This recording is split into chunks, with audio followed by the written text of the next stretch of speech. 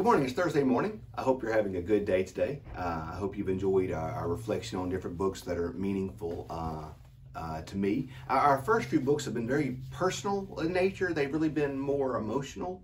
I guess you could say that. Christianity is very intellectual to me and it stimulates my mind, but particularly Ragamuffin Gospel yesterday was a very emotional book for me to read, as well as Yancey's book the days before that. Today's book, that was one that's, I'm not going to call it an exercise of the mind, but it really stimulates my theological part of my brain.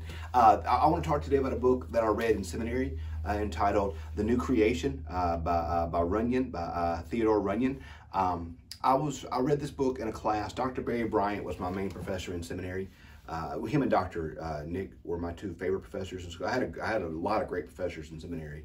Dr. Miner, Dr. Hudson, Dr. Woods. So many great professors. But Dr. Bryant especially was somebody that I really have always admired and looked up to, and really he spoke to me in so many times in my life. And he had us read this book, and I don't even remember what class it was in we read this book, called The New Creation by Runyon. If you want to know, I've talked a lot about grace and things like that these last few weeks, but if you want to know the core of my theology, you need to read this book. This book, The New Creation, really lays out for me the core of what I believe as a Christian. Like what do I think Christianity's trying to do and about and accomplish. Basically, this book lays this out for us. Humanity was created. In Genesis 1 and 2, we see the creation of humanity. And in Genesis 3, humanity fell. The serpent entered in. He tricked them. They ate the fruit.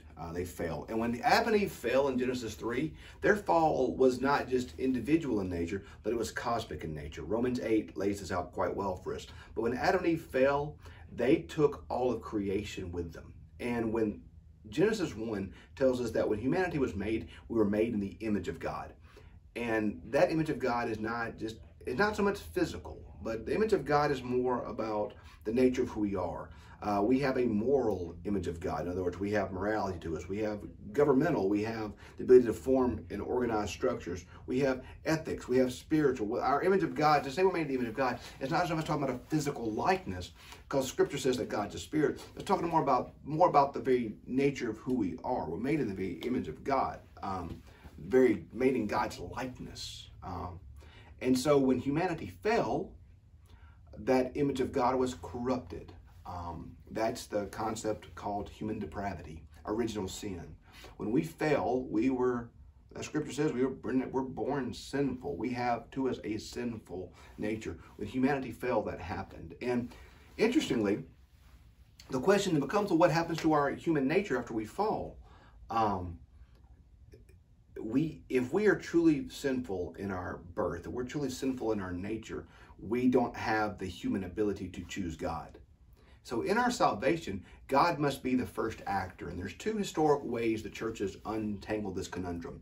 One is the more Reformed tradition, which puts forth God's election, that some are saved, some are not saved, and that God is the author of that salvation. That God saves some, and this is a great oversimplification. So don't write a theological paper on this one. I'm painting with a very broad brush right now. But the classic Reformed sense, the classic Calvinist sense, that some are elect and some are not, and that God is the actor in that. The classic Wesleyan sense, God is also the first actor in our salvation, but God gives to all prevenient grace. This prevenient grace awakens within us the desire, the ability for us to choose to reject God. So, but it's interesting, if you look at it theologically, both classic streams of Christianity Protestant theology would agree that God is the first actor in our salvation, that we don't choose God first, that God chooses us. And then the question becomes, well, how does God choose and who does God choose? And the Wesleyan, which I'm a Methodist, we would say prevenient grace is open to all who were breathing.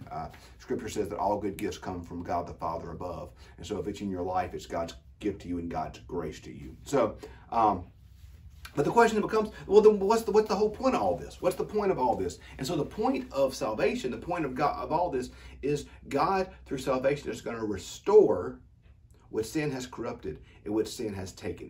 So you see in the Bible, in Genesis 1, the creation began in a garden where humans walked in the cool of the morning and evening with God. Well, how does Scripture end in Revelation? It begins with a garden, with a river flowing from the throne of God, where Scripture says that God will be our God and we will be His people, and He will wipe away every tear from our eye. So salvation ultimately will undo what sin has done. Salvation ultimately is about restoring what sin has taken, restoring in us as individuals the image of God that was corrupted, because sin has corrupted the image of God within us. So yes, humans can make moral choices, but often we don't. And even our moral choices are often racked with pride. Humans can organize structures and governments, but often those governments are sinful and depraved in nature. Humans can have spirituality, have a spiritual image of God, but our spirituality can often be perverse and wrong. So we still have in us the image of God. The image of God was not destroyed completely, but it was corrupted. And so what salvation is about ultimately salvation is more than just me getting to heaven. Salvation is more than just me getting to heaven. But salvation is about God restoring in me the image of God that was corrupted in the fall. That salvation is the reversal of what Satan did. And we see that in Scripture. So let's look at Babel. When you look at Babel, in Genesis, I think it's 8 or so. I may have that may be the wrong place. But when we look at Babel, I think it's actually Genesis 10.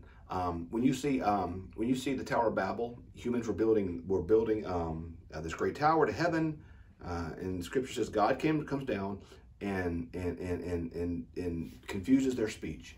So in Babel, all the many came together as one, and they left as many. Okay, hit fast forward to Pentecost. What happened to Pentecost Sunday?